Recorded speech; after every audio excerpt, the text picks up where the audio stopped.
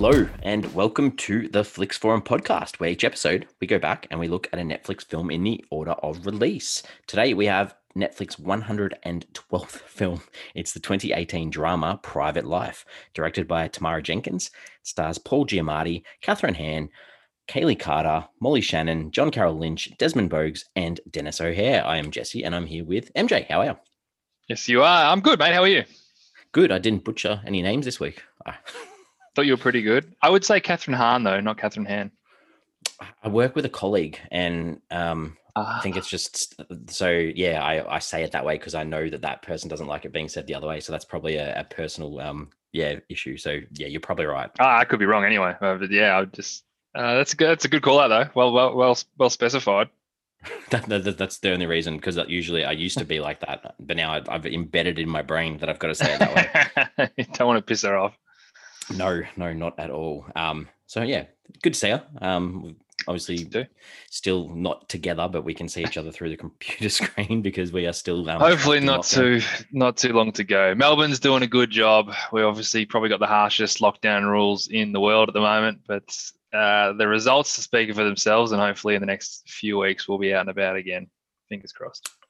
Yes, that would be very nice. But I guess we're here to discuss this film called Private Life today, and we start our show with our fast flicks, where we give a quick summary of what we think. What the plot's about, I guess. So, MJ, what's your fast flicks for this one?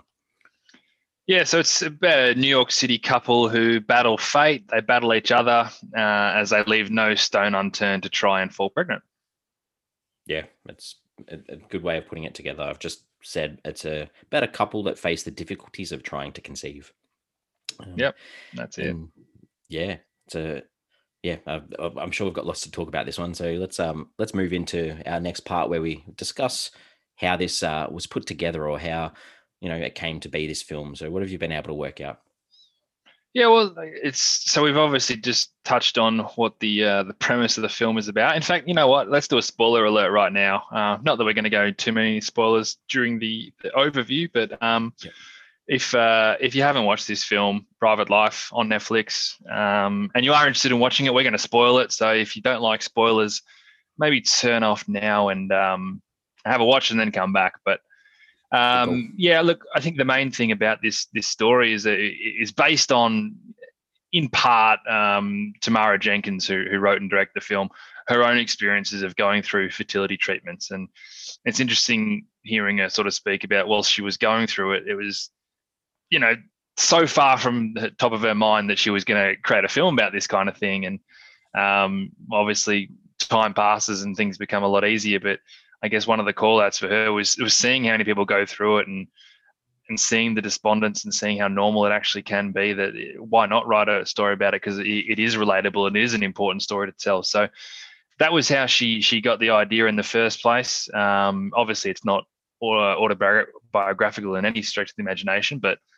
the premise is based off her own experiences to some extent. So it was January 4, 2017, when it first got reported that at that stage Catherine Hahn was coming on board to star in Private Life, which was written and directed by Tamara Jenkins. Netflix already on board at this point. And then a couple of weeks later, Paul Giamatti joined the cast as well. So that was kind of the crux of everything there. It was basically March of 2017, so only a month or two after that, they basically started principal photography in White Plains in New York. The film itself was shot in over around about 30 days.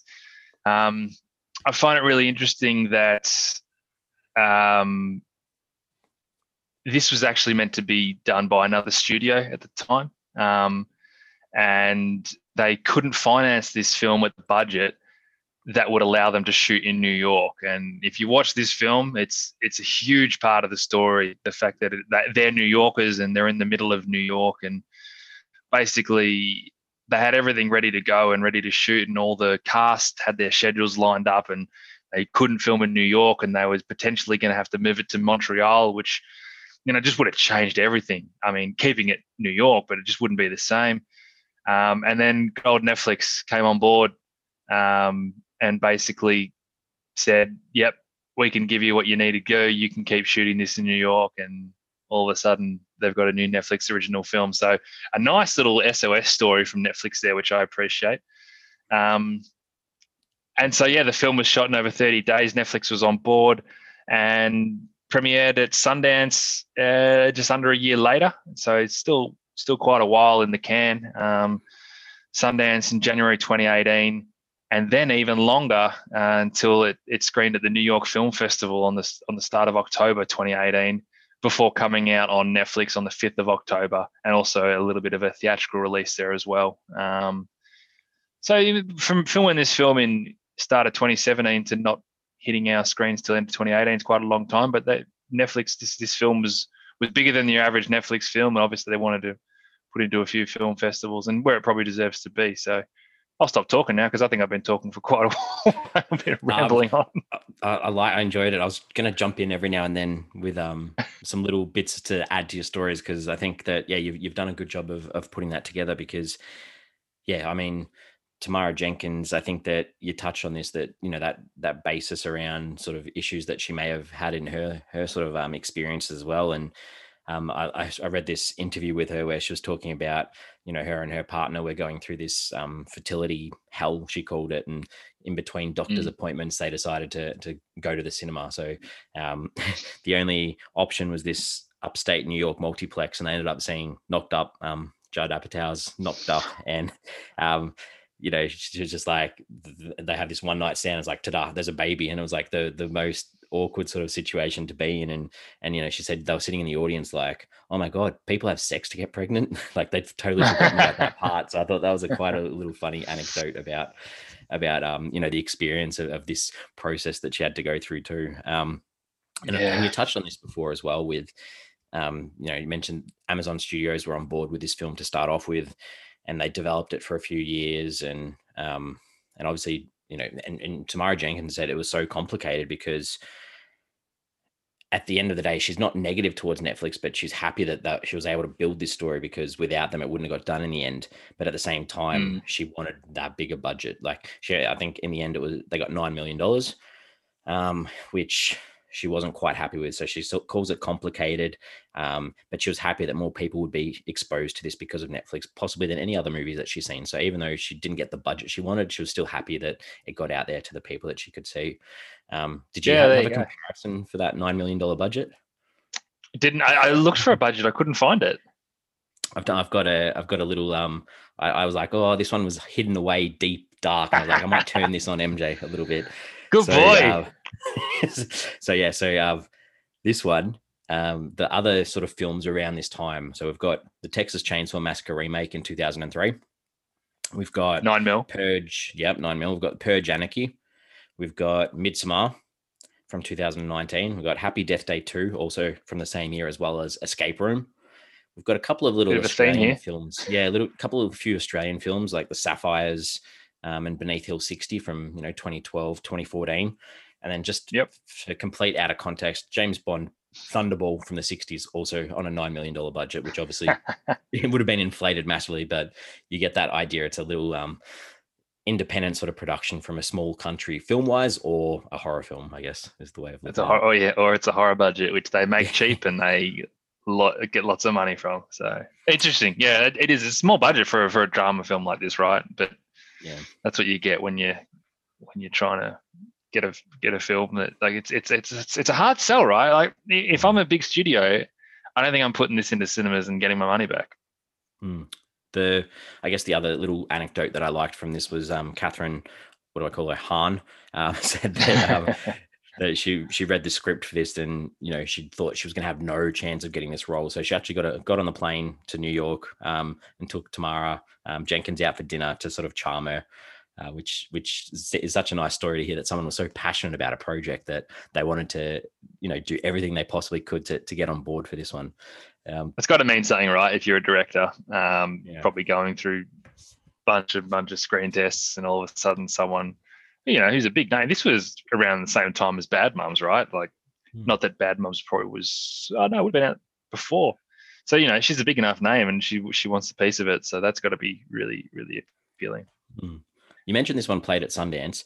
The cut at Sundance was 9 minutes longer than the one we get on Netflix, but I couldn't find anywhere to see what the length difference was.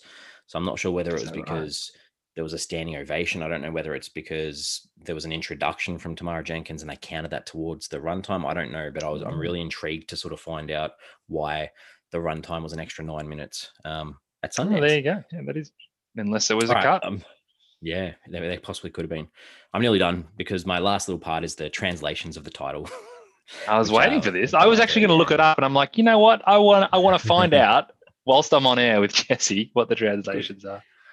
Well, in Brazil, it was called One More Chance, which sort of Yep, fits all right.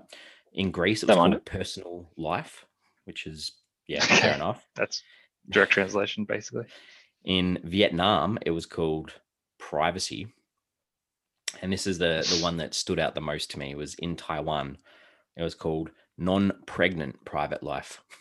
So Very specific. very very specific. So that one was That's a good one.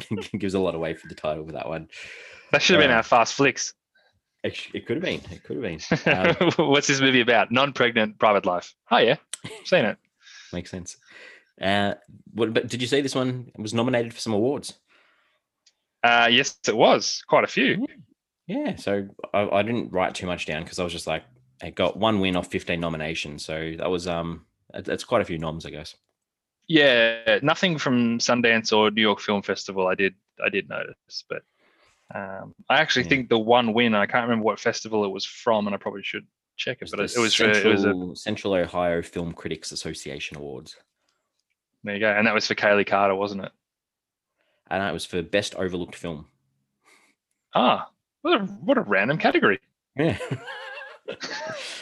That was the one. It's a good one though. Yeah, why not? Oh goodness. I had a percentage for this match for this. First time in So a while. did I. Oh, good. Fill me in. 91. Ooh. Yeah, it's big. Extremely high.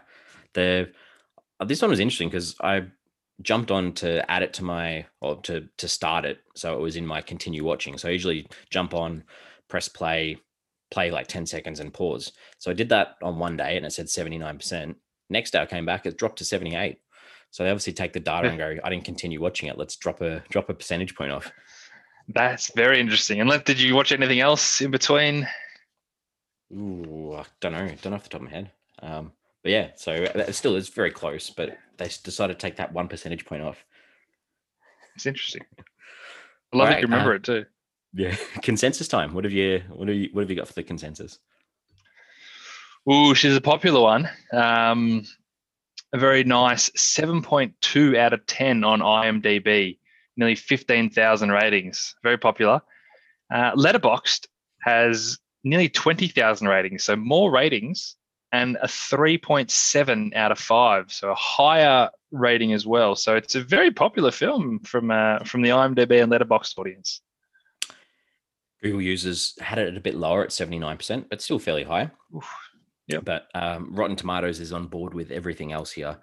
The critics had it at 94%. That is on 104 reviews, which is certified fresh. And the audience had it at 78% on just under 1,000. So very high, very, very high. 104 critic reviews. So that's what happens when you put it through the film festivals. We actually get consensuses on Rotten Tomatoes. Yeah. So this leads into our early thoughts. So before we kick into the rest of the show, what are your thoughts for this one?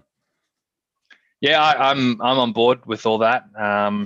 I thought it was really powerful, but it was also really personal and relatable. It's a really tricky topic that doesn't necessarily lend itself to sitting on the couch and consuming for 2 hours at a time. But that's, I think, really well navigated by the performances from Catherine Hahn and Paul Giamatti. I think all of us kind of know a Rachel and a Richard, and I think some of us are Rachel and Richard. And the way that was captured and portrayed was really realistic. It was a little bit raw, not overly, a little bit raw. But also I felt really comfortable just being in the hands of those two people. And similar to the movie that we did a while back, To the Bone, in a sense, it's a story that will hit home pretty heavily for some, whilst others will just be able to appreciate it from the periphery. And I'm on the outside of both of those scenarios, To the Bone being a story about anorexia and eating disorders. I'm on the outside of both of those scenarios, but I certainly connected a lot more with Private Life. And I think it's because it took these familiar feelings and emotions about relationships and family struggles into this bubble of IVF and struggling to get pregnant. So from an understanding level, we could all still really relate without actually having been through that experience, because what they were going through was still having trouble with their relationship and trying to figure out what to do next, which we all know, which we've all done. So yeah, it did a good job for me. Yeah, extremely well put. Yeah, I think that this was made really, really well. I thought the performances were really, really good. And as you mentioned, sometimes this is sort of seen as a taboo topic, I guess, at times, and they sort of make mention of that at times throughout this film too. So I think that they did this in a nice, sensitive way that, like you mentioned, was still relatable, was still personable, was still believable. And I think that was really impactful. And that's where I lead into for this one, I guess. Yeah, it's quite a feat, to be honest. All right. Well, we start off with our characters before we jump into some scenes. So fill us in on who you'd like to talk about that way. I think I want to start with Richard, even though I think Rachel's probably your key. There's something about Richard that I connected with more, probably from a male perspective, which is just how I watch films a lot of the time. But I just think he puts up this supportive but exhaustive facade basically throughout the whole film. And he wants to do and he wants to say the right things to Rachel, but he also doesn't want to lose his voice. And you notice when he says things like, you can't blame modern medicine, when you're the one that decided to put off having kids, which at the time, like, that's the wrong thing to say. And he knows that's the wrong thing to say, but he just still feels like it needs to be said. And then he backtracks on this stuff as soon as he says them. And then whenever he knows that, he's upset Rachel, because that's never his intention. He just kind of wants to let her know, because he's a logical thinker. He's a rational frame of mind. And he needs to let that opinion out all the time, despite the fact that he knows it's the wrong thing to say. And I think, to me, that connected with me a lot, because that's not a IVF or pregnancy thing. That's a male female thing, right? And I think you've got this guy with such a rational brain trying to navigate through this situation, which is more emotional than anything else. And that's how he can handle it. He needs to have his say, even though he doesn't want to do or say the wrong thing. And putting up this facade, which is not a huge facade, he still gives away most of who he is, but it's an exhausting facade for him, and it becomes almost too much. And I think it all kind of culminates at the end when that process is over, and he's kind of like, I'm kind of glad, because this is just. And it goes to your point about Tamara Jenkins before. Is this what it's like to have a baby? Is this what we got to do to have a baby? You lose sight of it all. And I love the way that Paul Giamatti navigated that character, but that character just existed in a way that felt completely normal because of the circumstances. It worked so well. Yeah, I haven't got too much to add. I think that that you've put it really well, that the support that he showed and the care that he showed throughout was just commendable. And there were those times that he slipped, like you mentioned, but I really appreciated that you did get to see him snap at the end, and you did get to see that this is taking a toll on him as well. That he's not carrying or trying to carry this child, but the impact of these constant battles that they're having, not just with medical professionals, but within their own relationship. I think that it was just nice to see at the end that it added so much more to his character than rather just seeing him go the whole way through just being this the same sort of defensive sort of shield. So I liked that, and this leads into Rachel a little bit, I guess, as well. But I liked that they set them both up. Like, he's got that blocked testicle, and that they make this deal about her not being as fertile as she used to be as well. So I think they did a really good job of not putting the blame on either of these characters. And I think that it sort of simmered nicely that both of them they just wanted this one thing together, and they were both trying to do what they could do and what they thought was the right thing to do. And there was no need to blame either, or no need to have one of them come off worse than the other one. And I really appreciated that. I think, yeah. I think that's a good point. And that's an important part of telling this story, because this story it's not about a specific relationship where this might have gone wrong or someone was at fault and someone supported another person. The story itself is about this well-intentioned couple that's trying to have a child, and it doesn't matter who or why they can't. The fact is they can't, and that's a universal story for so many people, and it's a really good pickup that you never actually think about why they're not having it, and whose fault it might be. It's just that this is what we want, and unfortunately, we're going through hell just to get it, and it's not fair. Yep. Well, lead into Rachel. What are your thoughts on her? Well, if Richard is that rational mind, Rachel is the exact opposite in the sense that she's particularly emotional, and she thinks and she behaves with her emotions, which is, probably the trait that makes her the charismatic, fun, and likable character that she is. But this process puts her through emotional and physical turmoil, like the instability of the unknown that's what happening, regardless of the fact that what she's putting her body through. Um, she's at the extremes of her emotional being throughout this whole film, and as much as it seems you could watch this film and think like, oh, maybe this couple's not right for each other, and then they talk about where they haven't had sex for a year and all that kind of stuff, but they are actually perfect for each other because they do complement each other, how different they are. And I commend her as much as I commend him with the way she navigated it. And I don't think you can talk about Rachel as well without talking about the performance from Catherine Hahn. It's great to see that we know how badly she wanted this role, but man, she knocked it out of the park as well. It was this felt like a real couple, like an absolutely real couple that not only would you hear about, that that you'd hang out with, and that's what made this movie work so well. Yeah, I really like that you touched on that idea that yes, she's emotional, but they didn't make it out like she's an irrational, emotional female. It was because of this the complications of the medication, the stressful situations, the struggle of just trying to get through day to day of the stresses. And I think that that build up of that stress of trying to make this happen for so long was just it was excellently done. And there was no stage at all that I didn't think she was overreacting, that I didn't think that she was making calls or saying things that were irrational or irresponsible. I just think that the script and the development of her was excellent. Yeah, I agree with that. I think it's worth pointing out as well that one of the main parts of this story is that, and it's called private life. Like, it's not specific to having a baby or trying to conceive. Regardless of what they were going through with trying to have this baby, they were also dealing with, like, she was dealing with trying to get a book published, and she couldn't agree with her publisher on certain elements of that. They obviously had the issues with the family, with the brother, the stepbrother, and her and the family, and when Sadie comes into it as well.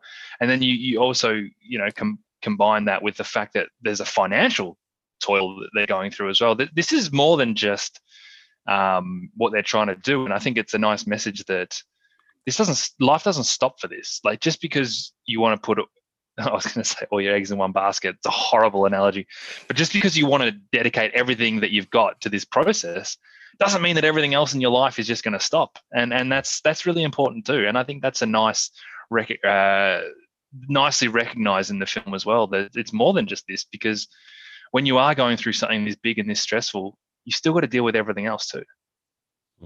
Well, I think that probably leads into Sadie a little bit too, where you've got this idea of this step niece that is a part of the family, and she sort of I guess she looks up to Richard and Rachel as these almost parent-like figures, and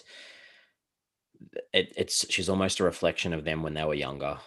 She has this, she wants to start this city life. She sees herself as an artistic type, which both of them are, and it's quite funny that she drops out of college because of these, she hates all these cliches of the people that she's studying with. However, it's almost like she's one herself, and because she wants to do something with meaning and purpose, and she's sick of what everyone else is telling her what to do. So I think they did a really good job of highlighting that realistically she's just a kid, and they do this through scenes with her phone. They show her point of view of her filming certain things. They show her hanging out the top of the car, all these types of things. And it's such a big decision or a big choice that someone so young has to make because they want to be doing the right thing.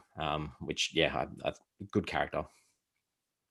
I think, yeah, I agree with what you said, because Sadie seemed to, but didn't understand the gravity of the situation. Like, she probably used this opportunity with the best of intentions to pull herself out of her own little rut that she was in. And maybe throwing herself into this process really did work for her, but it wasn't the answer for what was happening in the big picture. And Rachel and Richard probably failed to think this through as well, including Sadie into the process. But I think one thing that you can say about Sadie is that there's this refreshing stability that she brought not only to Rachel and Richard, but also to the film in general. Like, it changes tonally when she becomes a bigger player in this story. It's like this breath of fresh air in what was becoming a pretty cumbersome and depressing tale of these two people trying to get pregnant and failing miserably. But then for Rachel and Richard, when you're inside the actual story, bringing someone into their bubble was actually quite refreshing for them as well. You know, her bright, happy-go-lucky attitude, it's kind of stopped them questioning the rights and wrongs of what they were doing and just go full steam ahead with the process. Like, even when she was on board, they weren't doing anything different to what they were doing initially, but it just felt like they had more purpose doing it. And I think she works from a story perspective, because in the audience, you don't want to spend 2 hours watching people struggle to get pregnant. But she also works from a character perspective, because it's exactly what Richard and Rachel needed at the time. Yeah, 100% agree, because she provided that positivity and that light at the end of the tunnel that they could possibly see, which picked them up as characters as well. Yeah. Any other characters that you want to mention? Not specifically. No, look, I mean, I do want to mention Sadie's mum, which Cynthia. is Cynthia. And just more to say that I like the fact that it was a 4-dimensional character. It wasn't just, this is potentially the villain of the film.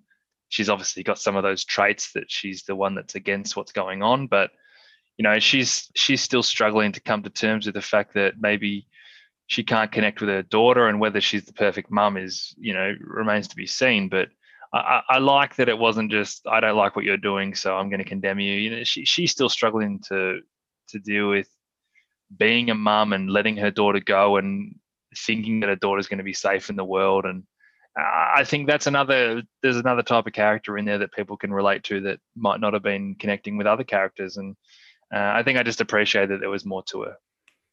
Yeah, I agree. Like that whole idea of that empty nest, not just with Sadie, but with the other daughter, Charlotte, I think her name was, you know, getting that offer to college. And she was obviously going through her own hormone issues that, you know, that pulling the hairs out of her chin. And I think everything you've said, I've agreed with. And I really enjoyed that they gave her that opportunity to come around and support Sadie, even if she wasn't happy with that choice. So yeah, I think you're right that they gave her enough to grasp onto her. And being supportive, not just for the sake of being supportive and not doing a full 180 on what you think, being supportive because at the end of the day, you're a mum and you need to be there. She still didn't really agree with the idea, and that's great because it's normal, right? You don't just change your mind, but you don't stop being that supportive paternal figure. Yeah, good. All right. Tamara Jenkins, did you have anything about her that you found interesting or want to bring up? Look, in terms of her sort of filmography, it's around the 3 main feature films that she's done, including this one. But I think the more interesting part of her is what we spoke about in the in the opening about her experiences with the subject. Because I mean, I think The Savages is the other one that people would probably know of hers, with Philip Seymour Hoffman and Laura Linney. I've heard of it, haven't seen it, but it's just, you know, it's good to see that such a long time in between. That was 2007, I think, and I think she said she went and had kids and those types of things. So good to see her back working and still having that opportunity. So yeah, good call. All right, what are some scenes that in this one that you enjoyed? Yeah, cool. So I really like the scene how Rachel basically defined her resistance to wanting to get an egg donor. This is the scene where they had that argument in the street. You know, I think the dialogue in that scene is excellent, and the way that she's able to justify her feelings, that idea that if they went down that route that she would feel left out, which comes to the fore later on as well with the way Sadie talks about our baby. But I enjoyed the publicness of that argument. I also like the rational way that Richard was able to walk through the option as to why it's a super feasible option.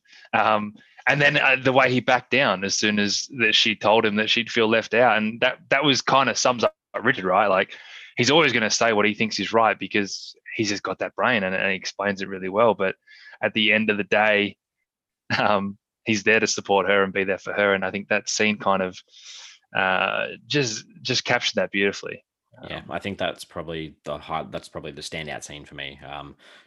You've spoken everything about it anyway, but I did like the conclusion where, you know, he keeps trying to hug her and she's pushing him off, and then finally they do embrace. And I think that was a really nice conclusion to, you know, it reminds me of that argument in Marriage Story with we've done a bonus podcast on, where you have two people going at it, very, you know, very upfront, very personal, very truthful, and then at the end it's okay, we can accept what we're saying about comfort each other.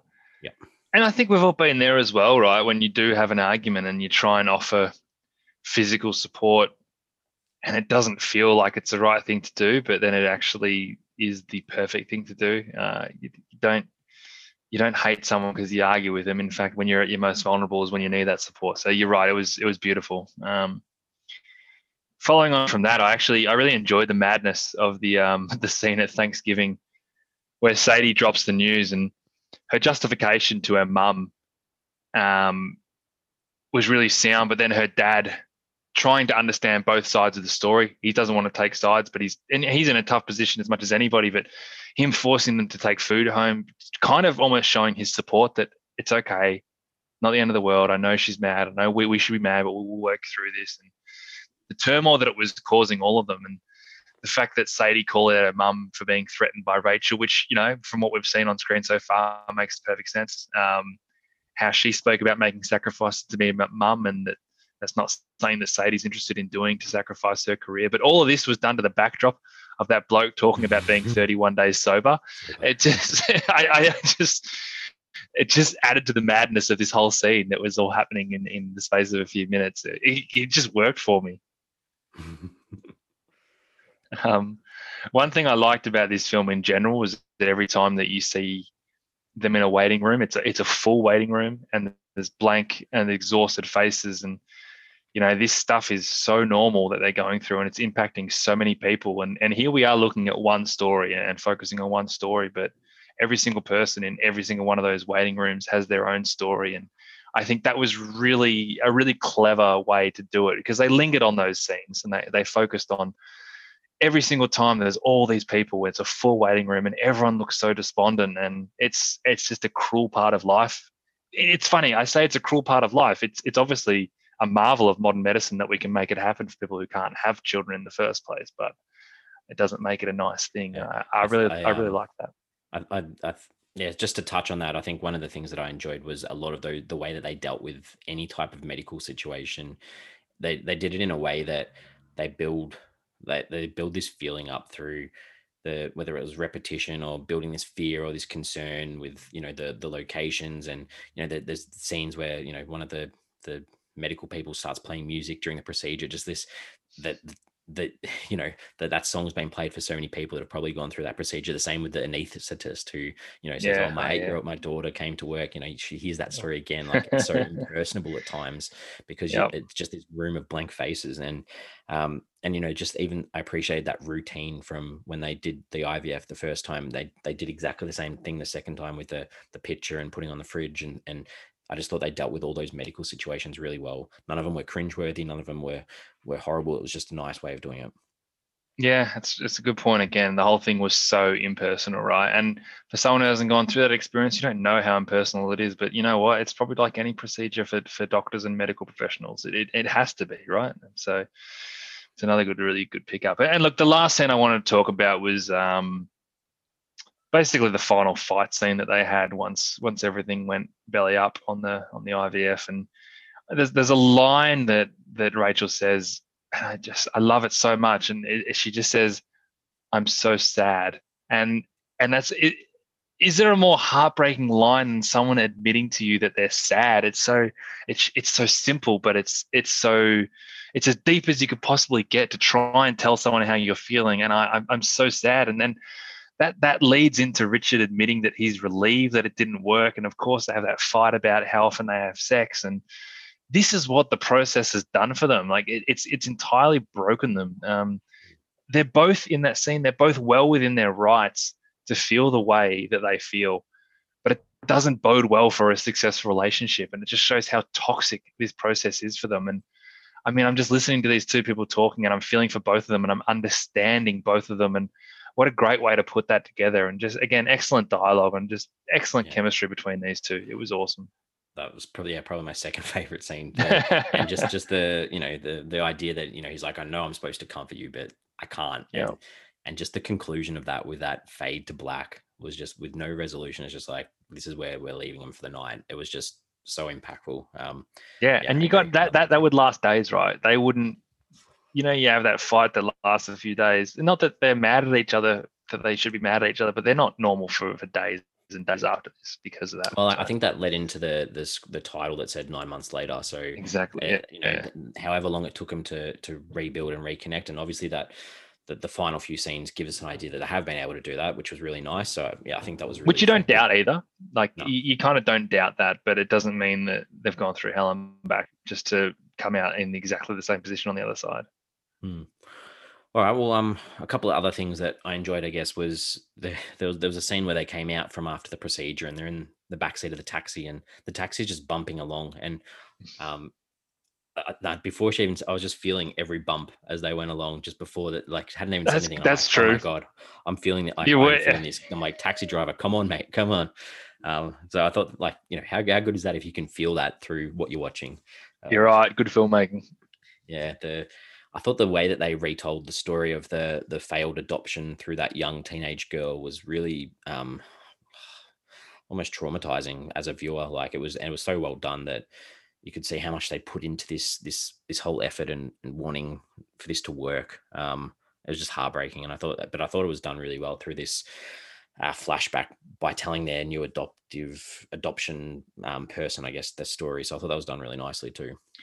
Particularly when you know that process comes back. So it wasn't just the opportunity to use 10 minutes to show a backstory of how much they've worked through that, this is their reality at the end as well. And it's a nice little throw from back and forth. I thought all the scenes where they find out the news of the failures and the disappointments, they were just all well done. Like the sound cutting out, the shower stopping, the fades to black. It was just done nicely that you knew exactly what was happening. Didn't need to be told exactly what was. It made me understand, and I just appreciate that from a filmmaking point of view, not blatantly having someone walk in and go, it didn't work or something like that. It was just so tastefully done. Paul Giamatti letting the air out of the mattress. Just yeah. Brilliant. When they were sitting there going through that online list of possible donors, this was just a funny one for me. They find this one, they're like, oh, she's cute, and she's got a BA in journalism and cinema studies, and then oh, no wonder that she's selling her eggs, she can't get a job. I had a good laugh. I thought that was funny. Funny. I have a Bachelor of Media Studies majoring in cinema studies. Yeah. Oh. Well, I hope you laughed. I thought it was funny. I can vouch for the fact that you got to look elsewhere if you want to find work. Oh goodness. I thought that the scene trying to ask Sadie to be that donor at the kitchen table, just the ability to create that idea of the nervousness that they had of asking her that question, and you're just sitting there going, oh, how are they going to do this? And then that question where they go,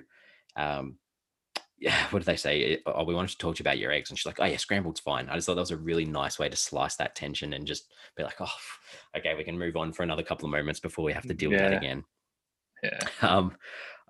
You mentioned this before as well, that scene with Sadie and Rachel lying in bed, and Sadie making that comment about, will our baby grow up to be a writer? And she's like, oh, you and Sam's baby. And she's like, no, our baby. And it's just this lingering thought of the complexities of this whole situation of having a relative involved in this process and whether it's going to happen as well.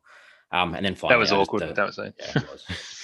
The final one I've got is that final scene where they're sitting there at the diner for this new adoptive person to possibly pop up, and I just really appreciated Richard getting up from one side of the table, sitting on the other side of the table, and then holding Rachel's hand and leaves that open question whether because his changed, they're better in their relationship, is this going to work?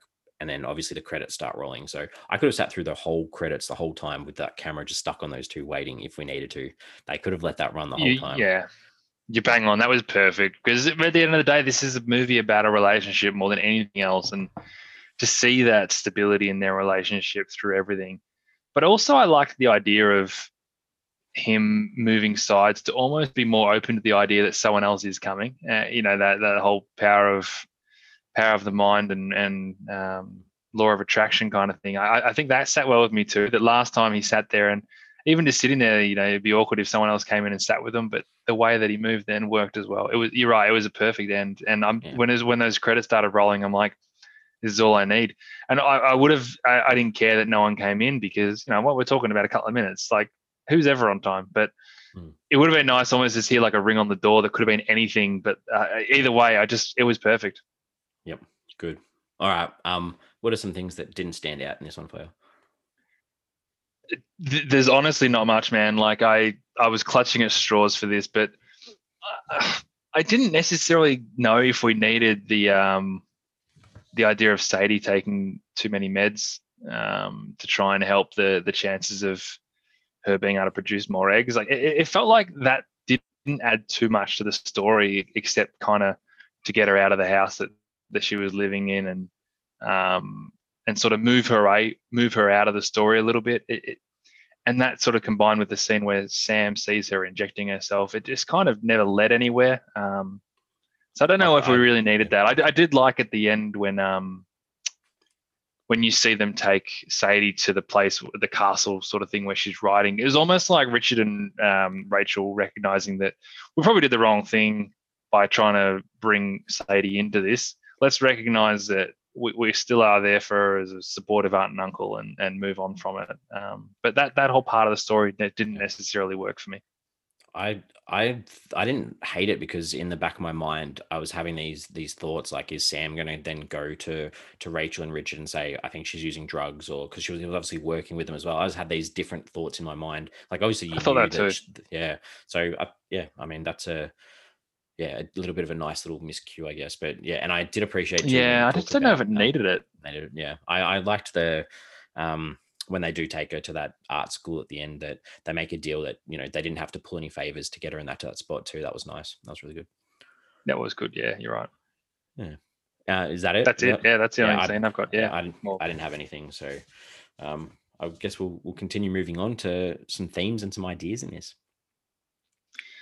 Yeah, look, it's all about that incredible process, right?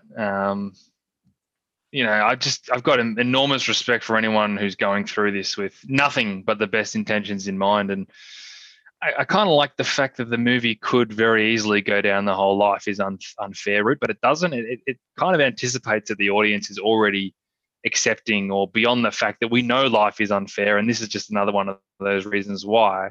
But here's what the impact of what this can actually do. And I think that was really well received by me to go down that route, and I appreciate it. But it probably also talks a lot about support and the systems that are in place for support. And this is why this movie becomes more universal than just people going through this specific issue. The idea of having support and systems in place for support is relevant for anything that you're going through. And it probably stems down as well to the fact that your relationship and is the most important thing, and why it's important to continue to focus on your relationship whilst you've got all this external noise going on.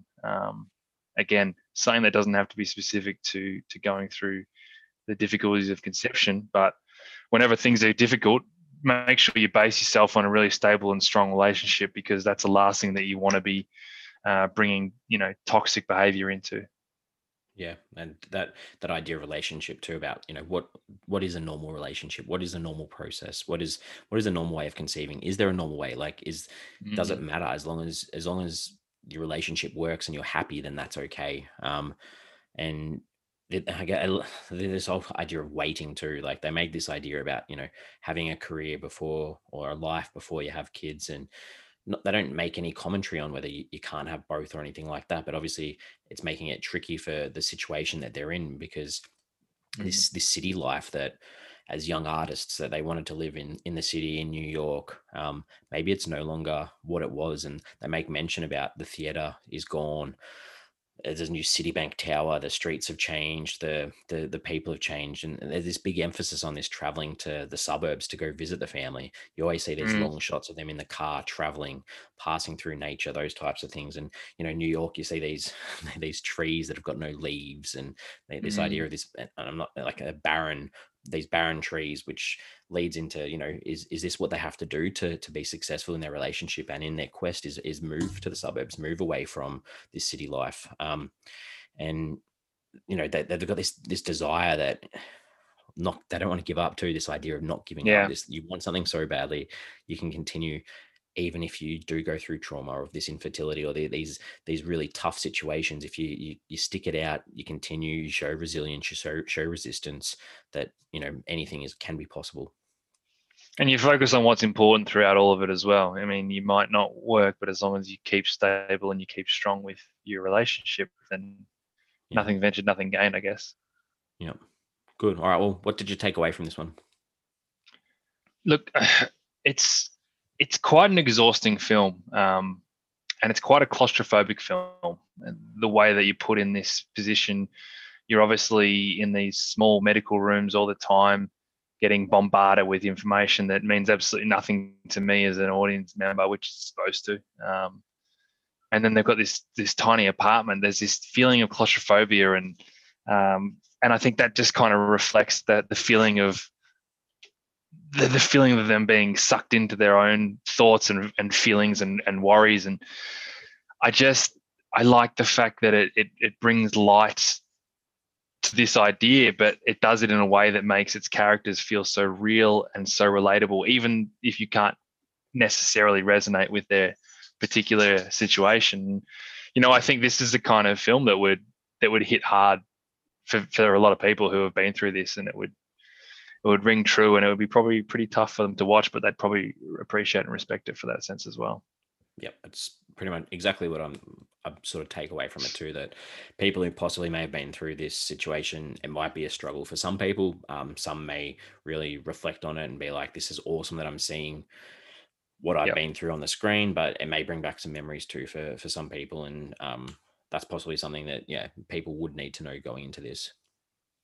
That's the idea of connecting with a film, right? It's because it hits on a certain human truth that matters to you. And I mean, this is a prime example of that for some.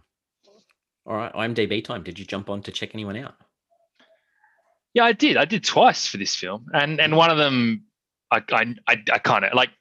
So Dr. Dordick is played by Dennis O'Hare, and I've seen him in a few things. He's always going to be Russell Edgington from True Blood, one of the real evil vampires from one of the later seasons. And every time I see him in things, I'm like, I'm pretty sure that's the guy from True Blood, and it certainly was. The other one was Cynthia Grimes, who's played by Molly Shannon that we spoke about, and she's just got that familiar face, and she's obviously from the sort of Saturday Night Live fame, but it's Wet Hot American Summer that sticks in my mind from her. That's what I remember her from most.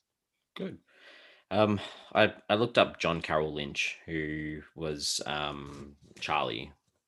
Charlie, yes, which is Russell's brother. Stepbrother, yeah.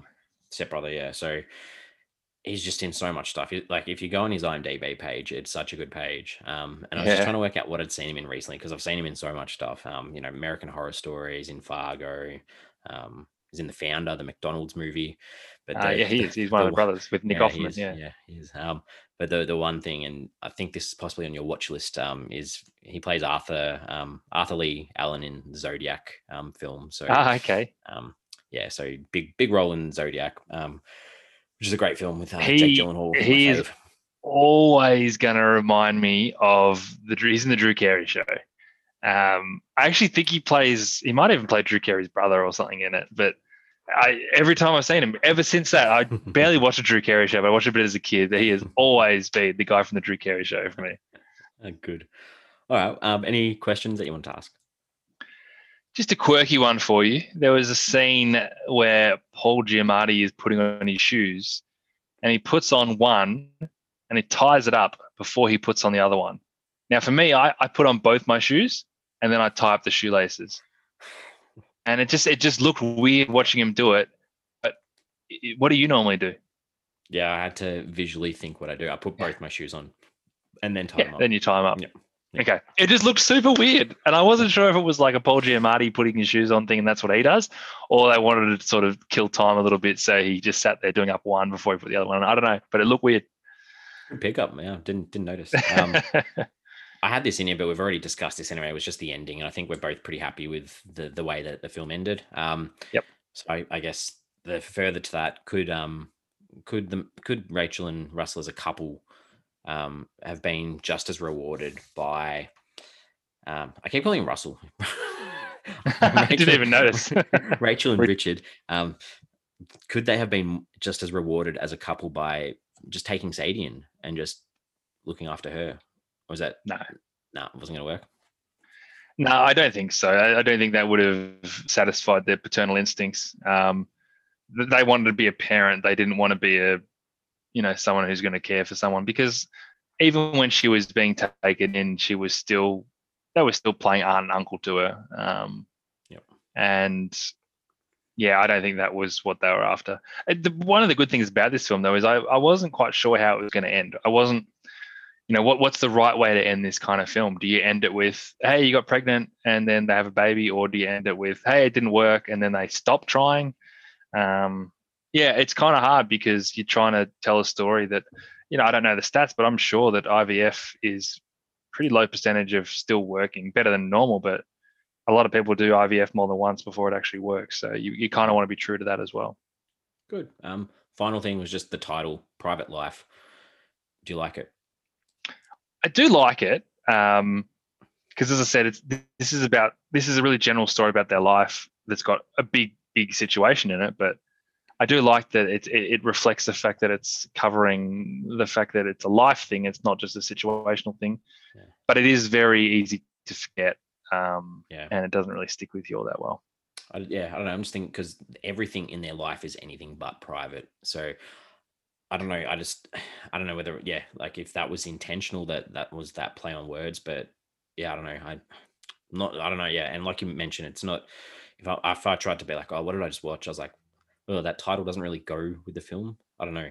Yeah. I get what you're saying. I do appreciate it, but it's not the perfect title. Yeah. Cool. All right. Well, I think we're almost ready to wrap this one up, where we each give the film a rating out of 5 and then give it a Flix Forum average. So what have you got for this one, MJ? Yeah, look, it was an important film. It was powerful. It was somewhat raw, but it wasn't stripped back enough that you still can't enjoy it from a real just narrative level. And all the while, it was aided by great characters, great performances that are just as good as everything else that was happening. It's a really solid 3.5 stars for me. Nice. Well, yeah, I just thought this was really well put together film, really hard to fault. Some extremely memorable scenes that showed some raw emotion that came down to some of the performances, I guess, for me. And it's really nice to see this story be told. I'm giving it a 4 out of 5. I was close to giving it a 4. So that gives us an average of a 3.75, which is very, very nice. Up there in the higher sort of category. We are on socials. We have Twitter, we have Facebook, we have Instagram. Pop a question up every week. This week, the question I've got is, how can you be supportive of denial? And this isn't necessarily about Rachel and Richard. This is more in relation to Cynthia and almost her denial about her relationship with her daughters, with her family, with her husband. So I was just putting this, like, how could someone support her? Because out of all the characters in the film, I feel like she was probably the most isolated without a massive support for her. So how can you support someone that's in such denial of their surroundings? And to that point, it's probably the one thing that we didn't discuss as much was the fact that there was this story there, whether they went into it as much as they could have, of her and her husband and the role that he played with her. And as commendable as any other character in this film, I thought he was, and stuck to his guns where he could, but still supported her where he could, and was also juggling a family and a brother who's going through a lot of stuff. And it's I don't think they explore that question as much as you probably want to explore it with this conversation, but it's still an important part of the film, and I like that you've picked up on that. Yeah, good. All right, well, we're back again next week. Now this week, well, then one for next week, I've had on my watch list since it came out, and I've Oh, always been daunted by its runtime. oh Because no. I know this story, and I was so tempted to watch it when it came out. And then when we started this show, I was like, I'm just going to wait until we get to the show to do it. Oh, So so you waited 2 years. I have waited. We've almost been doing it for 2 years now. So Yeah. it's a 2018 Norwegian one. It's a crime drama, and it's called 22 July. It's directed by Paul Okay. Greengrass. It stars Anders Danielsen Lay and John Oygarden. So Norwegian cast. It is based on a true story about an island. I won't say much more about that, but I know What's the the runtime factual story is out of interest? about 2.5, possibly. Okay, cool. When you said you were worried about the runtime, I was like, oh crap, what have I got myself into here? Yeah. 2.5 fine. So yeah, but anyway, so I'm looking forward to it because I know the true story. So I'm looking forward to seeing the representation on the screen. I'm fascinated already. Good. Well, thank you very much for catching up. Thoroughly enjoyed this. Thank you, Matt. Yep, another good one to talk about, and it was a lot of fun. We've been on a bit of a run lately with some okay ones. It's been weird. I was thinking that too. Yeah, we've had some higher ratings recently, so that's good. Netflix has got their shit together. All right. Well, I will see you next week. See you then, mate.